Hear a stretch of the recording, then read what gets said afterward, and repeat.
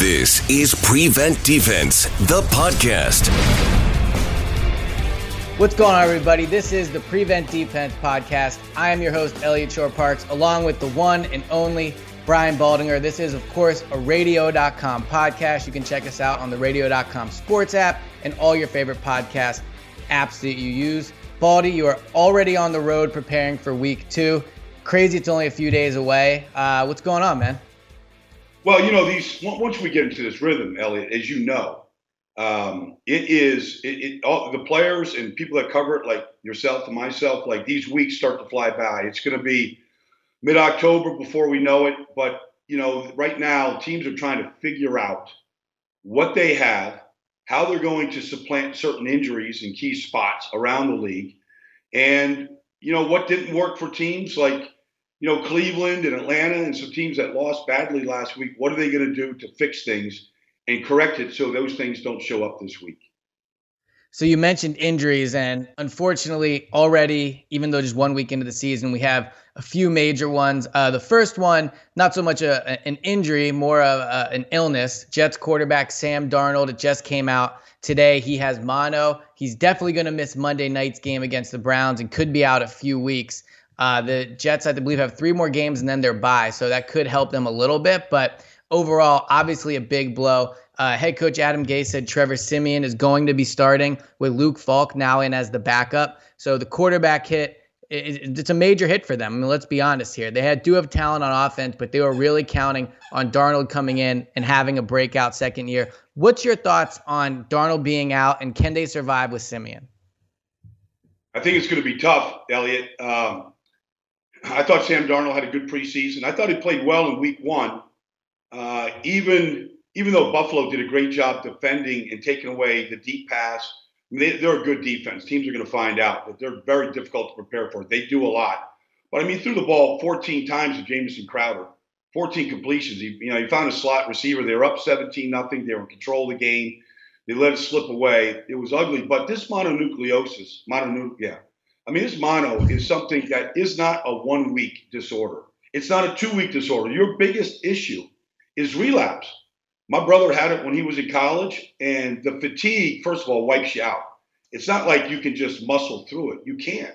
The only really remedy is bed rest, which is the worst thing for any athlete to have to do, is chain yourself to a bed. And you look, there'll be days when he's going to sleep 18 or 20 hours. It's just the only cure, and it's really what you're going to end up doing. So it's a tremendous blow.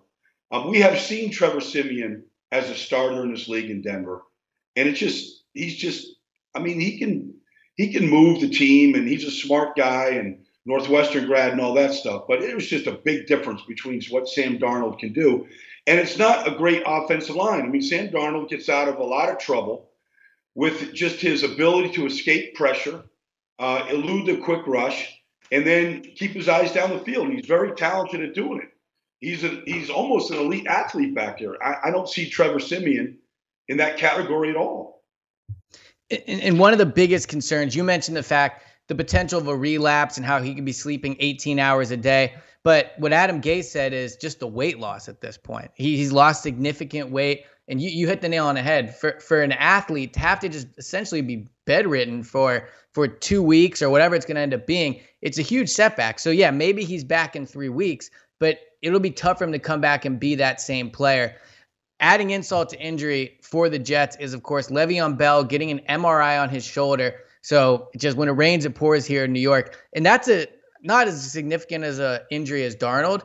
But when you don't have Darnold, then you would like to lean on Le'Veon Bell. That's why you pay him that money. He could make Trevor Siemian's life a lot easier. If they're without Le'Veon Bell as well this upcoming Monday, they are without Darnold already. They fall to 0-2. Like, is the Jets season already in risk of being over before it even got started? Well, I'm not going to put them in the crypt and bury them right now. Teams have found ways to win games and stay alive in much more dire straits than what the Jets are right now. I think the difficult part is Adam Gase was hired in large part to really help develop Sam Darnold and to really put this offense together. And if you take Darnold out, and if Le'Veon Bell does miss any time, the two most important pieces to this offense, and they lose Quincy Enunwa as well for the season. I mean, you lose three starters in the first week for a variety of issues. And you just wonder, like, can you put this offense together? I mean, what they worked on all off season was Le'Veon Bell and Sam Darnold together. And if they're not out there together, does Adam Gase just get a pass? Because he took the job in large part because of Sam Darnold. And the fact that he could really develop a guy that could be a frontline starter in this league for a long time. And I just don't think you're going to see him for at least a minimum of a month. And I think it's going to be longer than that. So that would be my concern from a Jets fan perspective. If you're the Jets, and last week was an ugly loss, but yeah, you want Gase in here to mentor Darnold, to coach him. But I personally don't believe Gase is the right choice at head coach. I mean, his resume in Miami obviously was not great. I know he has a history of developing quarterbacks, but now for the Jets, you're kind of kicking the can down the road. If you're Joe Douglas, and we can argue who really has the power there, Gase or Joe Douglas. But if you're Joe Douglas and the Jets owner, it's harder to really evaluate Gase for really this season at this point. Because you mentioned if he's out a month, that means he comes back week 5 or 6. And then you have to give him a few games to get back into the swing of things. You're talking week 10, 11 until you can really see what Gase has been able to do with Darnold. So outside of just this season, I think it's a setback for this Jets organization in a number of ways. One thing I wanted to pick your brain on, though, and you kind of started to touch on it earlier. So this Monday night at the Browns come to New York. They're not going to Cleveland. The Browns are coming to New York. Is this now for the Browns an easy game for them? I mean, how does this change preparing for Cleveland? Well, I mean, I think Sam Darnold is much more mobile and can get out of harm's way much quicker. The Cleveland Browns are going to come, whether Sam Darnold was playing and Le'Veon Bell, if he plays. I mean, they were coming to put that ugly performance last Sunday against the Titans to rest. And it starts with just their undisciplined amount of penalties and what they did to put themselves in a hole nearly every single series of that game. I mean, I think that they're going to come, play as fierce as you can play, but under control. Greg Williams on the other side, he coached this defense the last couple seasons. They all know Greg Williams. I'm sure they want to show Greg and the Jets just what they are, because nobody outside of the people that were there like myself, nobody saw just how bad that was. They just read about it, but it was ugly. And so I think the Jets are going to get the best punch that the Cleveland Browns have, with or without the players that might or might not be missing. So Tre'Von Simeon, I mean, I think you're going to get the best from Myles Garrett and Olivier Vernon. Olivier Vernon coming back onto the field that he played on for the better part of 2 seasons in New York, very familiar with the surroundings, and he didn't have a great first game. So I'm sure he's out there to show all Jet fans and people inside that building just what he's capable of doing. And I think you're going to get that. So sounds like we're both going to pick Cleveland in this one. I think it probably won't even be close. I think the Browns are a lot better than what they showed last week. The Titans are a lot better than the Jets, especially without Sam Darnold. So prime time, I think Baker has a big game. I think you're looking at probably a 10-plus, 14-plus victory here for the Browns. You thinking the same thing? I am. I would say this, though. You just can't, none of these games are guaranteed. They're still going to go play. If Cleveland plays undisciplined football, they turn it over, 3 interceptions in the fourth quarter last week. They commit another inordinate amount of penalties. I mean, they're going to be the national story for a team that had as much hype as any team going into a season in recent history. And if they come out 0-2, I mean, Freddie Kitchens will be the first coach on the hot seat. And it would be interesting if something like that happened. And Greg Williams on the other side, who a lot of people thought should have been given more consideration for that job as the head coach, taking that team 5-2 down the stretch. So there'll be some irony and stories written if something like that would happen. But I'm with you, Elliot. I just can't see the Browns not coming away with a big victory. They have too much talent. I believe in the quarterback too much. And I don't think that they will be their own worst enemy this Sunday. Yeah, so if the Browns were to lose this game, obviously that would be one of the biggest questions is, can Freddie Kitchens coach his team? Is he on the hot seat? But it's September, Baldy, and you know what that means. The NFL on CBS is back. And as I mentioned, there are a lot of questions this year. Is Freddie Kitchens going to be on the hot seat with a loss? Will the Patriots repeat? Is this the Cowboys' year? Will Patrick Mahomes be able to lead the Chiefs to a championship? Will Sam Darnold ever be healthy?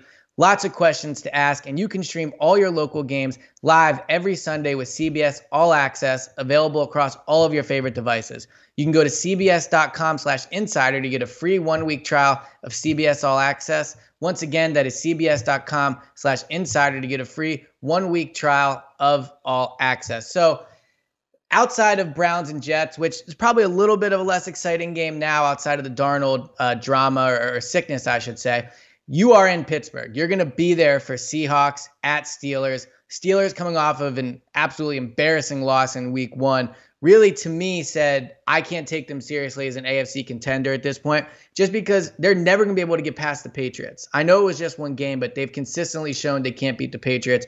But what they can do is try to rebound from week 1. Seahawks at Steelers. Just to start off where we really dive into it, what are some things you're looking at coming into this game? Well, I mean, the national story with the Steelers is, can they replace Antonio Brown? So Juju Smith-Schuster last week saw a whole lot of Stephon Gilmore all over the field, and he didn't do much. But on the opposite side, Dante Moncrief was awful. He admitted he was awful. They targeted him 10 times. He had 3 catches for 7 yards. He said it was the single worst performance he's ever had. Now, maybe he can rebound. But if he can't, if he's just a guy, I mean, I first of all, I think James Washington is a better player. Now, maybe Mike Tomlin, they see something different every day in practice, but I think I know James Washington pretty good. So somebody has to step up. If Seattle can just gang up on Juju Smith-Schuster, who is going to be that guy? They did not run the ball. They didn't do anything well last week. So we'll say, okay, preseason, rusty, really good team on the road. We'll give them a little bit of a pass. They can't beat the Patriots. You know, they're in their head. They get their home opener against Seattle, who's a quality team. We know what they want to do. They want to run the ball down your throat. That's why Mike Solari is there. That's why Brian Schottenheimer is there. When Brian Schottenheimer was the offensive coordinator for the Jets, in 2008, they ran the ball 610 times. There's not a team in this league in the last decade that has come close to running it 610 times. That's what Seattle would love to do. So I thought Devin Bush was lost last week. Now, you can get lost if you're going against the Patriots, and they're just throwing more stuff at you than you've ever seen. I mean, Brady's got 20 years under center there, and there's nothing that he can't call or get his team into. And it was very difficult. Devin Bush is not going to have that problem this week. Seattle isn't trying to fool you. They're going to come right at you with a couple of different good backs. So I think that's the first chore for Pittsburgh this Sunday, is to stop a really good running attack of Seattle. They led the league last year in rushing, and they were off to a good start last week against Cincinnati trying to do it.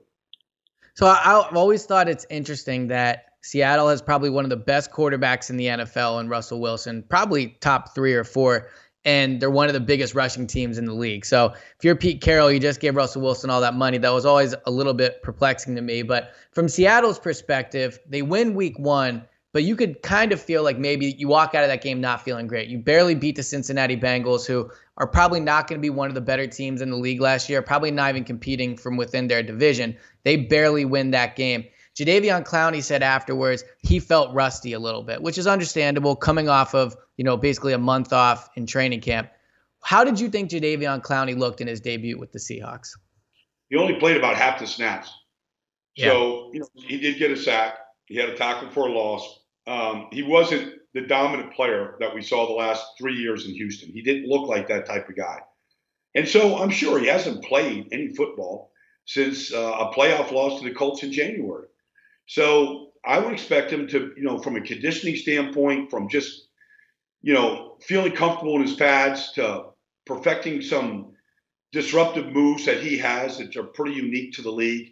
I would think that he'd need at least a game and a bunch of competitive practices in Seattle to get back to where he needs to be. And they need him. They literally have no pass rush.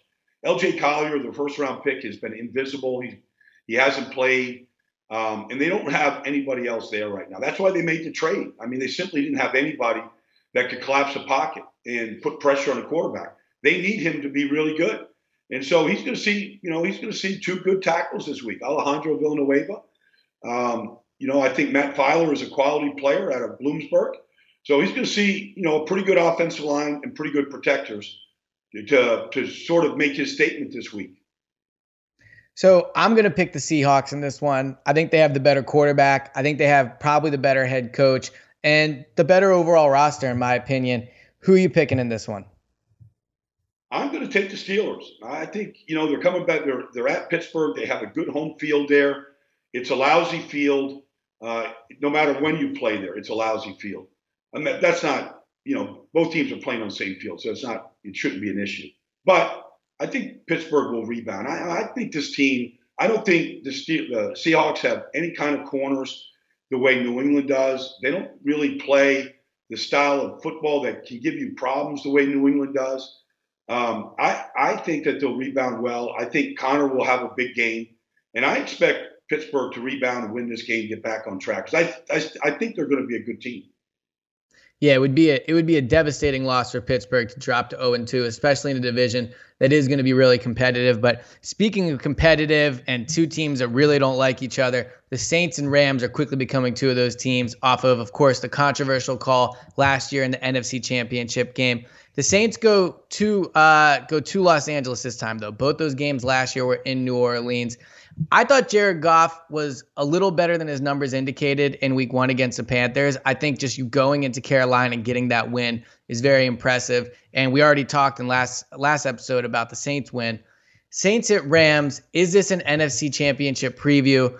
And what are some of your initial thoughts on this matchup? I don't necessarily think it's an NFC Championship matchup. I did not think in watching the game that Jared Goff was good. I mean, he missed a lot of open receivers. I think he was good. It was interesting, Elliot, to me. Malcolm Brown is their backup running back to Todd Gurley. And Todd Gurley had one run where it looked like what we're accustomed to seeing from Todd Gurley. The other runs, I thought Malcolm Brown was a better player. And I'm curious what Sean McVay does, because he proved last year, late in the season, that he's going to go with the better players. Now, Todd Gurley is been on a pitch count. They have taken all the precautions. I'm anxious to see if Malcolm Brown gets as many, if not more, carries than Todd Gurley. I remember when Malcolm Brown, Elliott, came out of high school, went to the University of Texas. He was the nation's #1 recruit. There was a huge buzz, and he never lived up to it. He had injuries at Texas. They had other backs. He was I think he was undrafted. And he's been with the Rams. He was hurt for a couple of years ago. But he looked like the guy that was as heralded coming out of high school as Todd Gurley was. And he looked like that guy. He ran with power. He ran between the tackles. He made people miss. He did a lot of good things. He was a more consistent back. That's one player. It's interesting. The Saints and Rams played twice last year, Alex. They played in the middle of the season. And I remember the Saints won both games. In the first game, in the middle of the season, I remember talking to the offensive line coach of the Saints, and they spent the entire week basically game planning Aaron Donald. And Aaron Donald really did nothing in the game. They literally had 2 guys or 3 on him every run and every pass. And they almost made him invisible, if that's possible. Sean Payton, Drew Brees, and the offensive line coach and the run coordinator, they are up right now making sure that what Wade Phillips is doing with Aaron Donald doesn't allow him to ruin the game. And that's almost as big a part of any game plan when you face the Rams. And so I'm anxious to see that. But that comeback that the Texans had in that building, I mean, to see that game decided by a 58-yard kick by Lutz like that, I mean, that was an amazing finish. It's a short week for them. They finish late Monday night, Elliot, right? Then they got to get on the road and go to Los Angeles. These things do tend to bother teams. They do tend to make you fatigued and affect you. Now, the Rams had to go all the way to Carolina, so they're coming back home. We'll see. But I think Goff has to play a lot better for the Rams to win this game this weekend.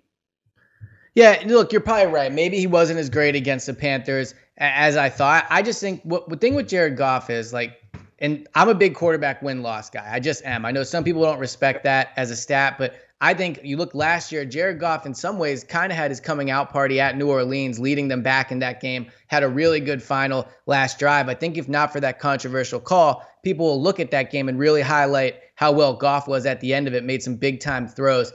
But look, when we talk about these two teams, you talk about offense, right? Drew Brees, Jared Goff, Sean McVay, Sean Payton. You mentioned Aaron Donald. Is this game going to be like the Chiefs-Rams of last year, just a complete shootout? Which defense do you think is more capable of slowing down the other offense just enough so that their team can get a win? I think both defenses are better than what we saw in that Chiefs-Rams game last year.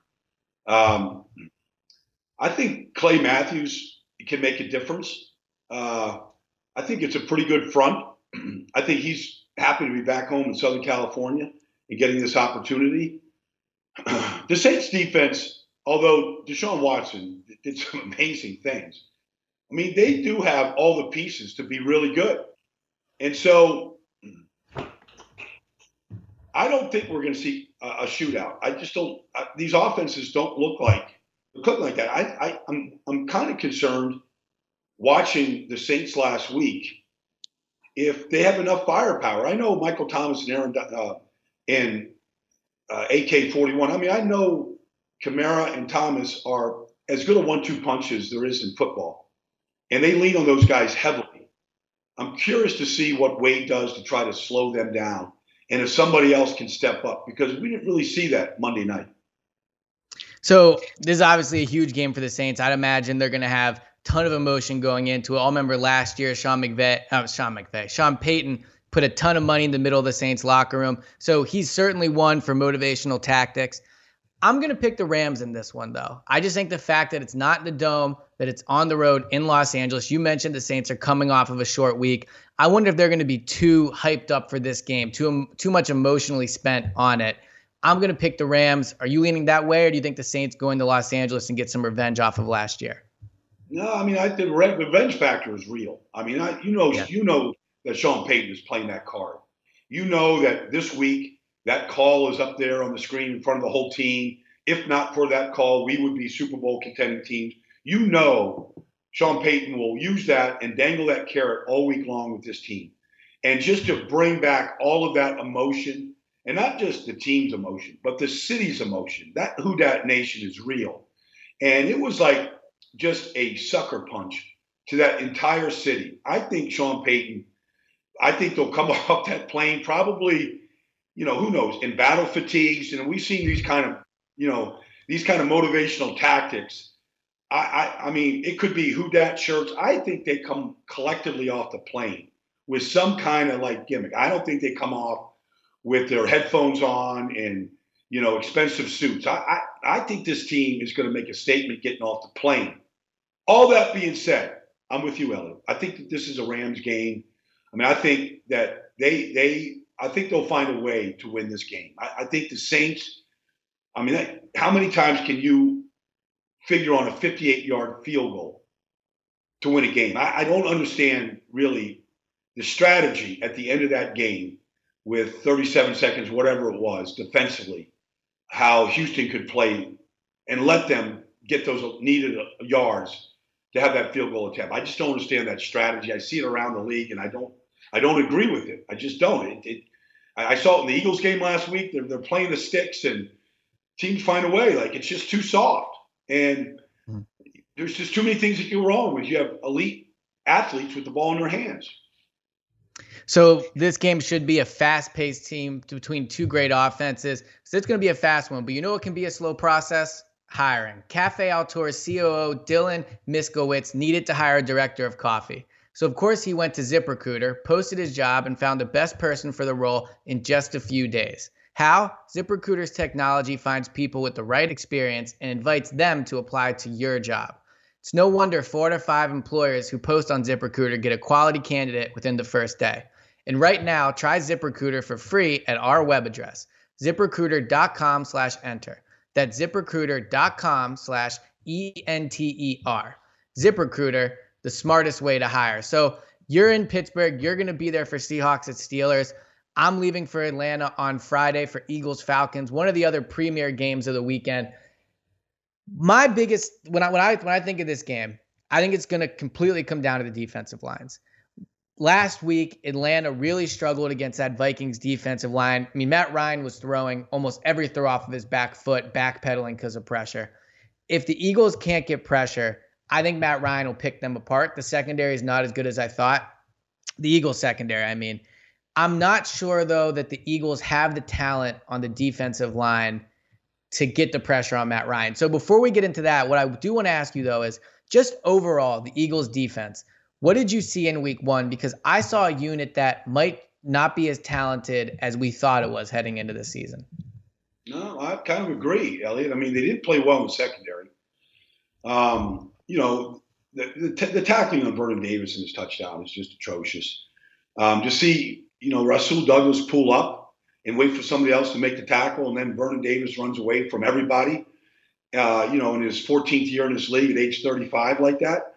I didn't think that was a good statement. I mean, the Eagles, when Deshaun Jackson caught the 53-yard pass, Elliot, to take that lead 21-20, the very next series, Case Keenum missed McLaurin on a touchdown. I mean, it was a 70-yard bomb. He got behind everybody. There's nobody in the middle of the field. There's a complete breakdown.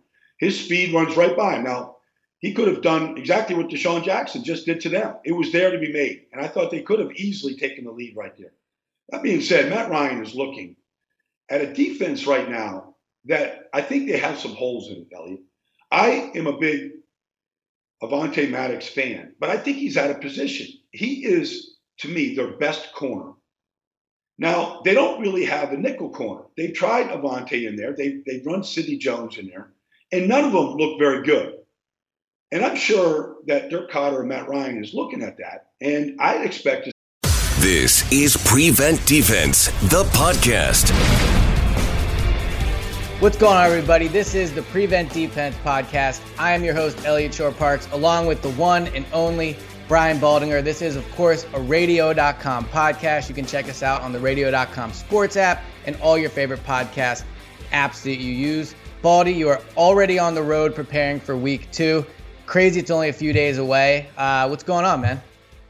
Well, once we get into this rhythm, Elliot, as you know, all the players and people that cover it, like yourself and myself, like these weeks start to fly by. It's going to be mid-October before we know it. But, right now teams are trying to figure out what they have, how they're going to supplant certain injuries in key spots around the league.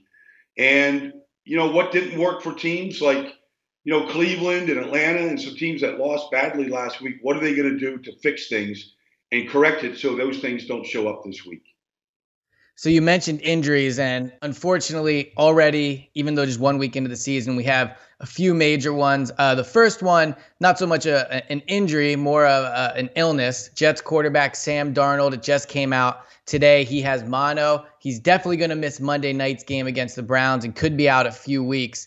The Jets, I believe, have 3 more games and then they're bye, so that could help them a little bit. But overall, obviously a big blow. Head coach Adam Gase said Trevor Siemian is going to be starting with Luke Falk now in as the backup. So the quarterback hit, it's a major hit for them. I mean, let's be honest here. They do have talent on offense, but they were really counting on Darnold coming in and having a breakout second year. What's your thoughts on Darnold being out, and can they survive with Siemian? I think it's going to be tough, Elliot. I thought Sam Darnold had a good preseason. I thought he played well in week 1. Even though Buffalo did a great job defending and taking away the deep pass, they're a good defense. Teams are going to find out that they're very difficult to prepare for. They do a lot. But, threw the ball 14 times to Jamison Crowder, 14 completions. He found a slot receiver. They were up 17-0. They were in control of the game.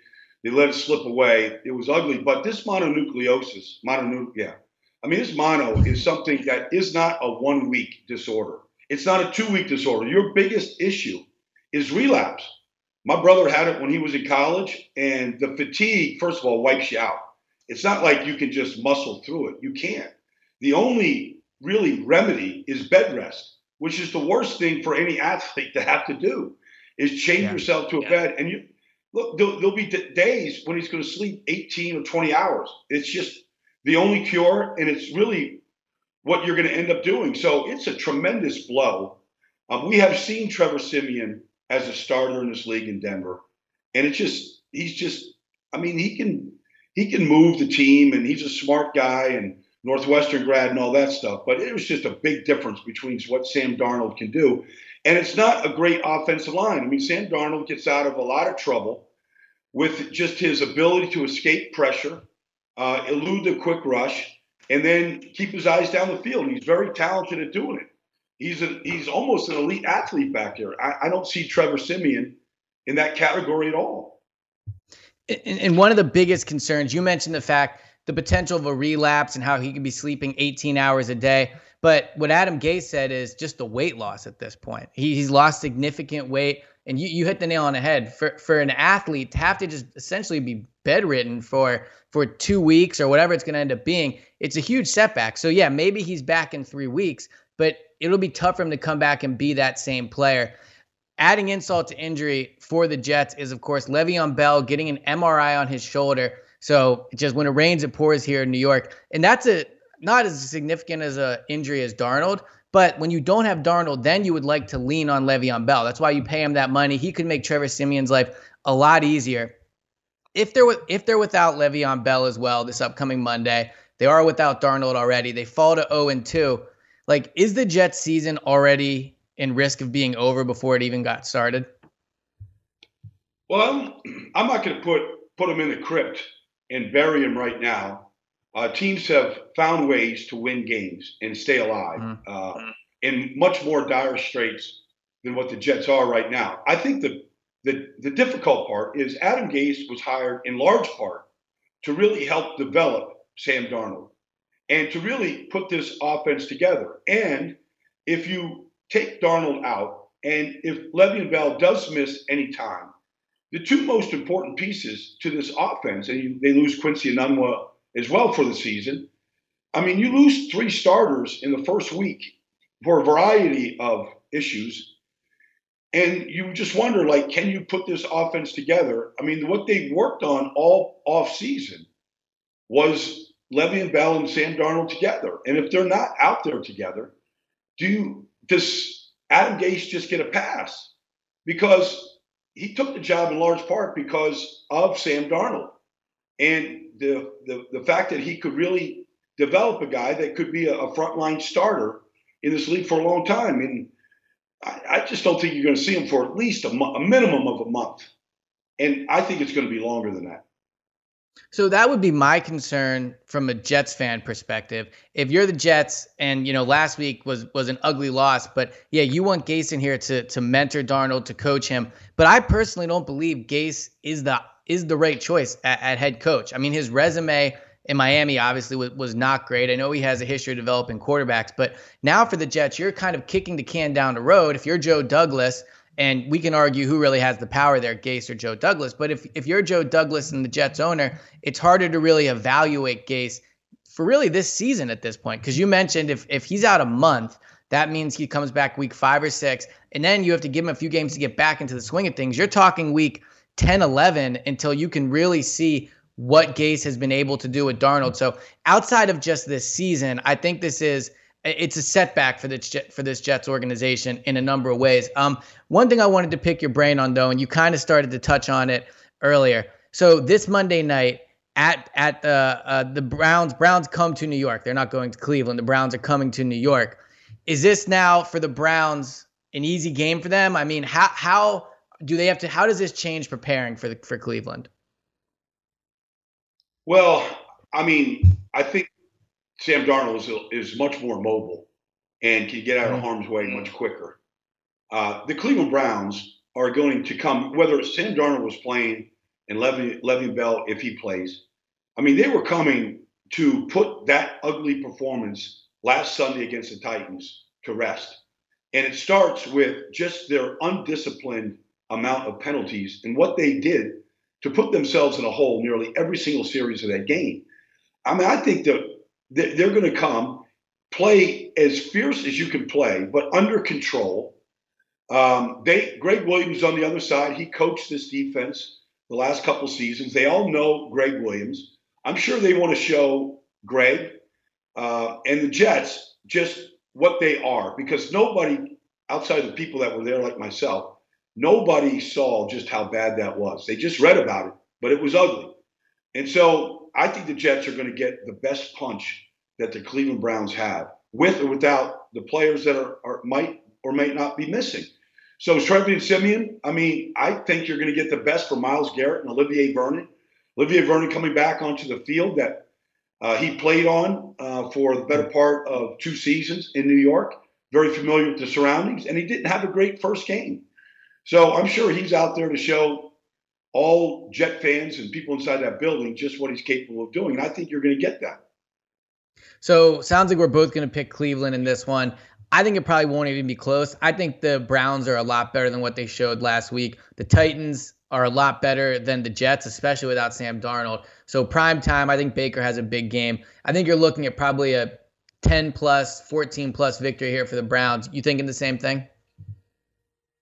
I am. I would say this, though. You just can't, none of these games are guaranteed. They're still going to go play. If Cleveland plays undisciplined football, they turn it over, 3 interceptions in the fourth quarter last week. They commit another inordinate amount of penalties. I mean, they're going to be the national story for a team that had as much hype as any team going into a season in recent history.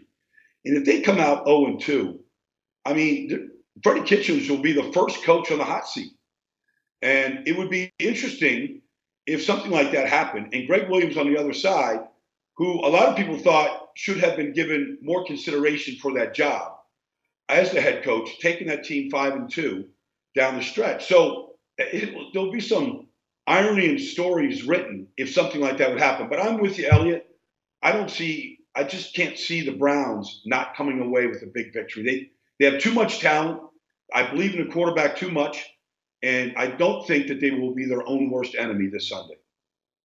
Yeah, so if the Browns were to lose this game, obviously that would be one of the biggest questions is, can Freddie Kitchens coach his team? Is he on the hot seat? But it's September, Baldy, and you know what that means. The NFL on CBS is back. And as I mentioned, there are a lot of questions this year. Is Freddie Kitchens going to be on the hot seat with a loss? Will the Patriots repeat? Is this the Cowboys' year? Will Patrick Mahomes be able to lead the Chiefs to a championship? Will Sam Darnold ever be healthy? Lots of questions to ask, and you can stream all your local games live every Sunday with CBS All Access, available across all of your favorite devices. You can go to cbs.com/insider to get a free 1-week trial of CBS All Access. Once again, that is cbs.com/insider to get a free 1-week trial of All Access. So outside of Browns and Jets, which is probably a little bit of a less exciting game now outside of the Darnold drama or sickness, I should say, you are in Pittsburgh. You're going to be there for Seahawks at Steelers. Steelers coming off of an absolutely embarrassing loss in week 1. Really, to me, said I can't take them seriously as an AFC contender at this point, just because they're never going to be able to get past the Patriots. I know it was just one game, but they've consistently shown they can't beat the Patriots. But what they can do is try to rebound from week 1. Seahawks at Steelers. Just to start off before we really dive into it, what are some things you're looking at coming into this game? Well, I mean, the national story with the Steelers is, can they replace Antonio Brown? So Juju Smith-Schuster last week saw a whole lot of Stephon Gilmore all over the field, and he didn't do much. But on the opposite side, Dante Moncrief was awful. He admitted he was awful. They targeted him 10 times. He had 3 catches for 7 yards. He said it was the single worst performance he's ever had. Now, maybe he can rebound. But if he can't, if he's just a guy, I mean, I first of all, I think James Washington is a better player. Now, maybe Mike Tomlin, they see something different every day in practice, but I think I know James Washington pretty good. So somebody has to step up. If Seattle can just gang up on Juju Smith-Schuster, who is going to be that guy? They did not run the ball. They didn't do anything well last week. So we'll say, okay, preseason, rusty, really good team on the road. we'll give them a little bit of a pass. They can't beat the Patriots. They're in their head. They get their home opener against Seattle, who's a quality team. We know what they want to do. They want to run the ball down your throat. That's why Mike Solari is there. That's why Brian Schottenheimer is there. When Brian Schottenheimer was the offensive coordinator for the Jets in 2008, they ran the ball 610 times. There's not a team in this league in the last decade that has come close to running it 610 times. That's what Seattle would love to do. So I thought Devin Bush was lost last week. Now, you could get lost if you're going against the Patriots and they're just throwing more stuff at you than you've ever seen. I mean, Brady's got 20 years under center there, and there's nothing that he can't call or get his team into. And it was very difficult. Devin Bush is not going to have that problem this week. Seattle isn't trying to fool you. They're going to come right at you with a couple of different good backs. So I think that's the first chore for Pittsburgh this Sunday, is to stop a really good running attack of Seattle. They led the league last year in rushing, and they were off to a good start last week against Cincinnati trying to do it. So I've always thought it's interesting that Seattle has probably one of the best quarterbacks in the NFL in Russell Wilson, probably top 3 or 4, and they're one of the biggest rushing teams in the league. So if you're Pete Carroll, you just gave Russell Wilson all that money. That was always a little bit perplexing to me. But from Seattle's perspective, they win week 1, but you could kind of feel like maybe you walk out of that game not feeling great. You barely beat the Cincinnati Bengals, who are probably not going to be one of the better teams in the league last year, probably not even competing from within their division. They barely win that game. Jadeveon Clowney said afterwards he felt rusty a little bit, which is understandable coming off of, basically a month off in training camp. How did you think Jadeveon Clowney looked in his debut with the Seahawks? He only played about half the snaps. So, he did get a sack. He had a tackle for a loss. He wasn't the dominant player that we saw the last 3 years in Houston. He didn't look like that type of guy. And so I'm sure he hasn't played any football since a playoff loss to the Colts in January. So I would expect him to, from a conditioning standpoint, from just, feeling comfortable in his pads to perfecting some disruptive moves that he has that are pretty unique to the league. I would think that he'd need at least a game and a bunch of competitive practices in Seattle to get back to where he needs to be. And they need him. They literally have no pass rush. LJ Collier, the first-round pick, has been invisible. He hasn't played. And they don't have anybody else there right now. That's why they made the trade. I mean, they simply didn't have anybody that could collapse a pocket and put pressure on the quarterback. They need him to be really good. And so he's going to see 2 good tackles this week. Alejandro Villanueva. I think Matt Filer is a quality player out of Bloomsburg. So he's going to see, a pretty good offensive line and pretty good protectors to sort of make his statement this week. So I'm going to pick the Seahawks in this one. I think they have the better quarterback. I think they have probably the better head coach and the better overall roster, in my opinion. Who are you picking in this one? I'm going to take the Steelers. I think, they're coming back. They're at Pittsburgh. They have a good home field there. It's a lousy field. No matter when you play there, it's a lousy field. And that's not, both teams are playing on the same field, so it shouldn't be an issue. But I think Pittsburgh will rebound. I think this team, I don't think the Seahawks have any kind of corners the way New England does. They don't really play the style of football that can give you problems the way New England does. I think that they'll rebound well. I think Connor will have a big game. And I expect Pittsburgh to rebound and win this game and get back on track. Because I think they're going to be a good team. Yeah, it would be a devastating loss for Pittsburgh to drop to 0-2, especially in a division that is going to be really competitive. But speaking of competitive and 2 teams that really don't like each other, the Saints and Rams are quickly becoming 2 of those teams off of course, the controversial call last year in the NFC Championship game. The Saints go to Los Angeles this time, though. Both those games last year were in New Orleans. I thought Jared Goff was a little better than his numbers indicated in week 1 against the Panthers. I think just you going into Carolina and getting that win is very impressive. And we already talked in last episode about the Saints win. Saints at Rams, is this an NFC Championship preview? And what are some of your initial thoughts on this matchup? I don't necessarily think it's an NFC Championship matchup. I did not think in watching the game that Jared Goff was good. I mean, he missed a lot of open receivers. I didn't think he was good. It was interesting, Elliot, to me. Malcolm Brown is their backup running back to Todd Gurley. And Todd Gurley had one run where it looked like what we're accustomed to seeing from Todd Gurley. The other runs, I thought Malcolm Brown was a better player. And I'm curious what Sean McVay does, because he proved last year, late in the season, that he's going to go with the better players. Now, Todd Gurley has been on a pitch count. They have taken all the precautions.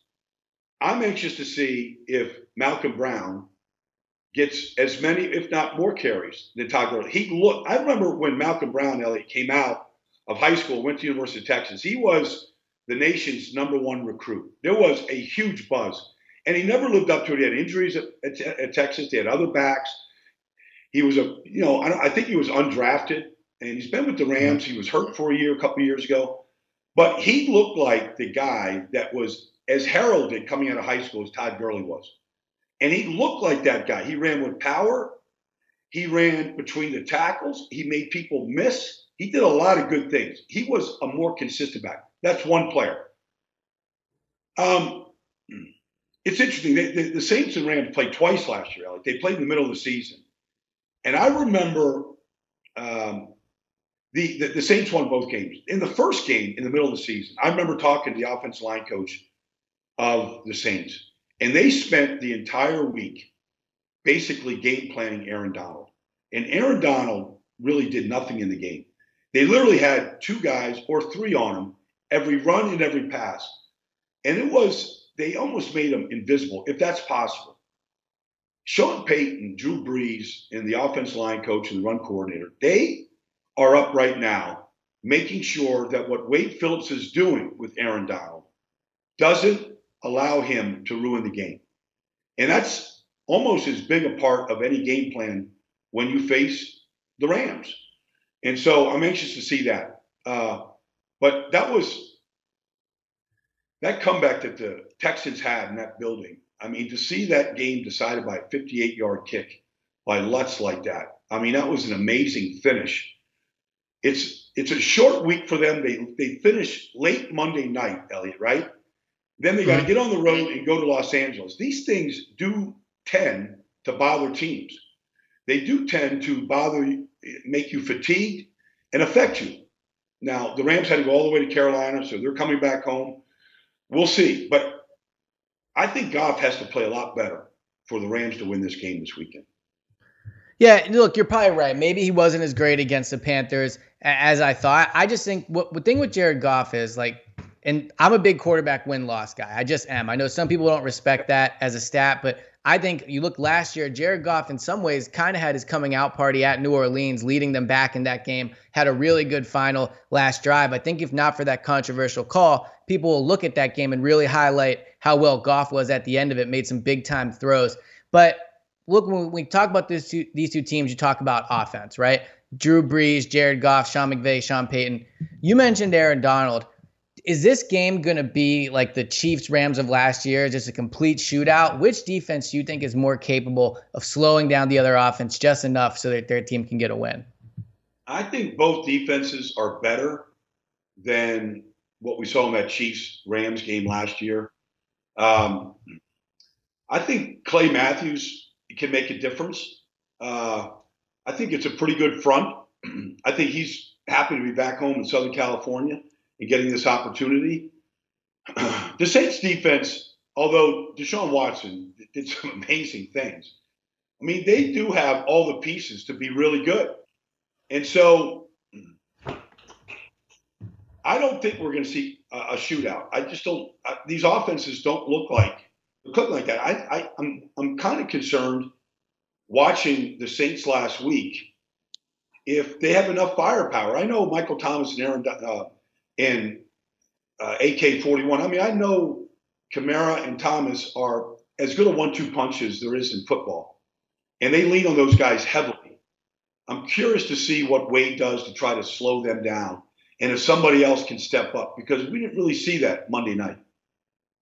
So this is obviously a huge game for the Saints. I'd imagine they're going to have a ton of emotion going into it. I'll remember last year, Sean Payton put a ton of money in the middle of the Saints locker room. So he's certainly one for motivational tactics. I'm going to pick the Rams in this one, though. I just think the fact that it's not in the Dome, that it's on the road in Los Angeles. You mentioned the Saints are coming off of a short week. I wonder if they're going to be too hyped up for this game, too much emotionally spent on it. I'm going to pick the Rams. Are you leaning that way, or do you think the Saints go into Los Angeles and get some revenge off of last year? No, I mean, I think the revenge factor is real. I mean, you know that Sean Payton is playing that card. You know that this week that call is up there on the screen in front of the whole team. If not for that call, we would be Super Bowl contending teams. You know Sean Payton will use that and dangle that carrot all week long with this team. And just to bring back all of that emotion, and not just the team's emotion, but the city's emotion, that Who Dat Nation is real.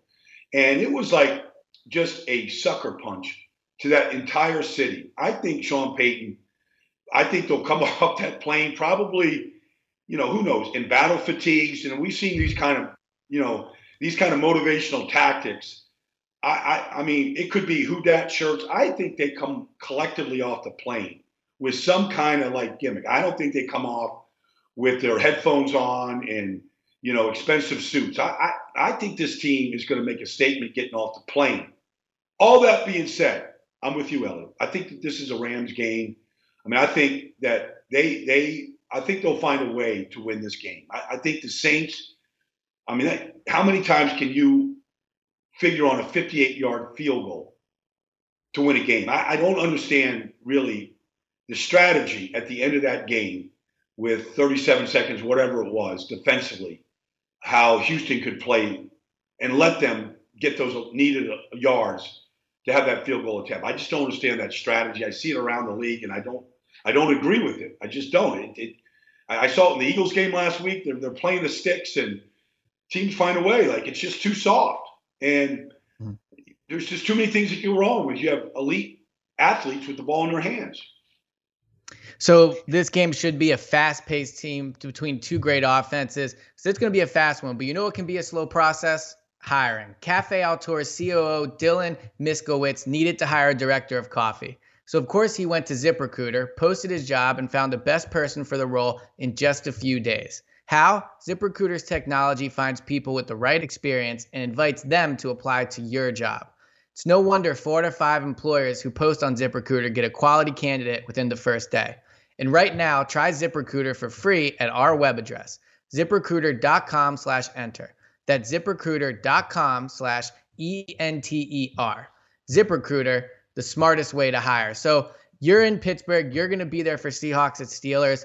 I'm leaving for Atlanta on Friday for Eagles Falcons, one of the other premier games of the weekend. My biggest, when I think of this game, I think it's going to completely come down to the defensive lines. Last week, Atlanta really struggled against that Vikings defensive line. I mean, Matt Ryan was throwing almost every throw off of his back foot, backpedaling because of pressure. If the Eagles can't get pressure, I think Matt Ryan will pick them apart. The secondary is not as good as I thought. The Eagles secondary, I mean.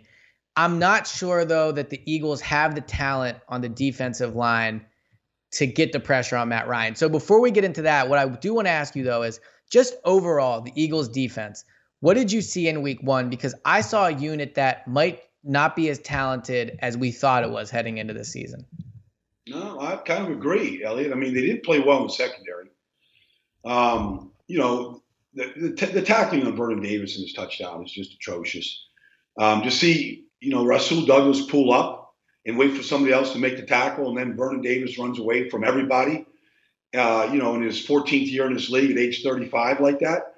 I didn't think that was a good statement. I mean, the Eagles, when Deshaun Jackson caught the 53-yard pass, Elliot, to take that lead 21-20, the very next series, Case Keenum missed McLaurin on a touchdown. I mean, it was a 70-yard bomb. He got behind everybody. There's nobody in the middle of the field. There's a complete breakdown.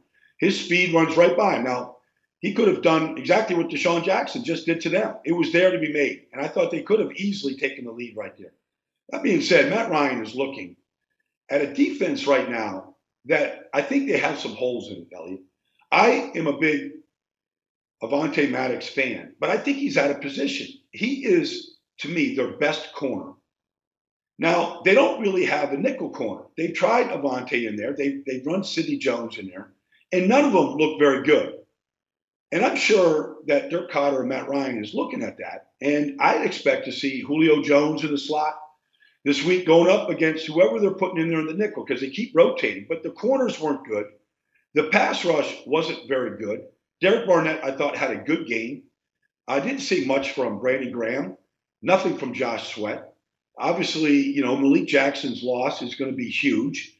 I don't know what Akeem Spence is going to give them. That's who they just picked up. They don't look. I mean, Fletcher Cox has to dominate. Now, in the Rams offensive line, they lost Lindstrom, for at least the next 8 weeks. He broke his foot or did something to his foot. He's out. Mm-hmm. So Yamon Brown was there. Caleb McGarry was not good against the Vikings. He's a rookie that didn't play much in the preseason, coming back from a heart condition. I mean, they're counting on these two rookies to come in there and act like they're Quentin Nelson and what the Indianapolis Colts did last year. They're not those players. And, I think that, Fletcher Cox and Brandon Graham right now should be looking to lick their chops and really make a statement this week in this game. So one thing going for the Eagles is that the last 3 times they've played the Falcons, they've won. All have been in Philadelphia. Jim Schwartz has held this offense under 20 points each time, I believe. So he has their number a little bit. I do think it being in Atlanta obviously changes things. The Falcons come in a desperate team, 0-1 in the Dome, prime time. Carson Wentz in his career has not been great on the road against good teams. I have him down as 4-10 in his career against teams that ended the season with a winning record when he plays them on the road. He's lost, he lost to Dallas last year. He lost to Tennessee last year. He consistently has gone into opposing stadiums and kind of struggled. Now, I know that it's not all on him. Obviously, those are losses by the Eagles, not just him. But I do think Carson Wentz this Sunday needs a big game. He has to go prime time and show people, yes, he's recovered. Yes, he can win these big games when the team needs him to. Although the defense for the Eagles could struggle against that Falcons offense, I think this Eagles offense should be able to score 25-plus points. How do you think they match up with the Falcons defense? I think they match up really well. I think getting Lane Johnson and Brandon Brooks back after not playing at all and getting through that game, they weren't great. But the Redskins have a really good front. You could see that Lane struggled a little bit against Kerrigan. He gave up some pressures. But one thing about Lane, he's extremely tough. So I expect him to be strong this week. And I just, when I look at this Falcons defense, they've been drafting defensive linemen and paying, Grady Jarrett and drafting Vic Beasley and Tack McKinley. I mean, they've drafted all these guys, but they just look like guys to me, Elliot. I mean, they don't look like game-changing players. I know where they were drafted, but Vic Beasley and Tack McKinley were drafted to change the game, speed off the edge, and really rattling quarterbacks' cages, and playing inside a dome. I understand why they did it, but I haven't seen it really take place yet. And everybody will say, well, they lost Deion Jones and they lost Keanu Neal last year, and blah blah blah. But I didn't see a front four take over any games. I mean, I saw the Miami Dolphins come back on them. I haven't seen that line take over a game. And I think this is the wrong offensive line to try and think that you could do that. I mean, they're too good up front. You're not going to run around Jason Peters and Lane Johnson right now. That's their game. They're not on the ground. They're elite athletes. I think this is a tough game. I don't like this Falcons defense. I saw Dalvin Cook shred them last week. They blocked him up really well. I know they only threw the ball 10 times, Elliott, so you didn't get a chance to really rush the passer. And that's what they're built on. They're built for speed. The Red Storm, I call them. They're built on speed. I expect the Eagles to play a lot of smash mouth out there this weekend. You may see a third tackle, Big V, playing tight end, just to get a guy on the edge to really secure it. Not that Dallas Goedert isn't capable. He is. But I expect the Eagles to play a real physical brand of football and really attack this Falcons defense and play some keep away. And I think they're capable of doing it. I think the Eagles are going to win this game. Okay, so that's what I was about to ask you. As soon as this schedule came out, I had this down as a loss for the Eagles just because Wentz on the road hasn't been great. Wentz hasn't really shown he can win shootouts. But just after seeing both teams, I think the Eagles are the better team. I think they have the better defense. I think they have the better offense. They have the better head coach. Quarterback Matt Ryan is still among the elite, in my opinion. But him and Carson are probably playing at a similar level right now based off of week one. it's such a tough spot for the Eagles, though, in Atlanta, home opener, prime time. So I think it could be closer. But I agree. Like, as the week goes on, I'm leaning Eagles. I just think you have to pick the better team. Those are the teams that win, obviously, most of the time. I get outside factors play into it. But I think even if the Eagles defense struggles, you'll see the Eagles offense be able to keep them in it. And this could end up being one of the signature wins of Carson's career so far. His 2017, he beat Carolina on Thursday night. That probably is the best win of his career. I think this is going to end up being right up there. I think Carson has a big game and they win it. So before we wrap this up, anything else from week 2 that you want to let the loyal Prevent Defense listeners know about? Well, I know this isn't a popular team, but the Buffalo Bills, what they did last week, Elliot, on the road down 16-0. It's interesting. You know, Frank Gore is going to the Hall of Fame. He might end up second all time. I mean, who knows? I don't think he's going to catch Emmitt Smith, but he might end up second, the all-time leading rusher. And they rode him hard in the first half against the Jets. And he was okay. And then they were faced with 3rd and 8 in the third quarter, down 16-0. And they put this rookie in, Devin Singletary, who I happen to love. I loved him at FAU. I know he didn't test well. I know he only caught 6 passes, but I watched him in preseason. And there's just something about this kid. And so on 3rd and 8, they run the ball. And the kid pops one for 20. And he gave them a spark. They ended up scoring on the drive. He had another 23-yarder. He had some catches. And then I watched them defensively, Elliot. And they do as much as any defense in the league, from mixing fronts and coverages and zone man coverages and concepts. The Jets could not get the ball down the field. They tried throwing it to Robbie Anderson. They could not get the ball down the field against the Jets couldn't get the ball down the field. Like, this Buffalo team is just gritty. So I'm looking at this Buffalo team right now, and they go to play the Giants. They're going to the same stadium they won in last week. They could have stayed right there at that Hilton, right there at the Meadowlands all week and just got right back on the bus and rode across the street. But I like this Buffalo team to beat the Giants this week and to jump out to 2-0, and not a fluky 2-0. They're getting better. And I think this Singletary and Oliver and some of these young kids that they're playing, Tremaine Edmonds at middle linebacker, they're playing young players that are good players. And they keep showing up. So, I don't know, for Bill Mafia, Elliott, I would tell him, I'm not going to be surprised to see this team go to 2-0 this week. Yeah, I'm excited. The Eagles go to Buffalo in probably about a month. This will be my first time there to see a game. I'm excited to see that crowd. But I'm also super excited for this week 2 slate of games, and even more excited to talk to you about them next week. So thanks, everybody, for tuning in. We're going to be back next week, another pod, talk about everything that happened in week 2. Hopefully no more injuries, and we can just talk about the football, see who won, who didn't, who's on the hot seat now. Baldy, look forward to talking to you next week, man. All right, buddy. I'll talk to you next week.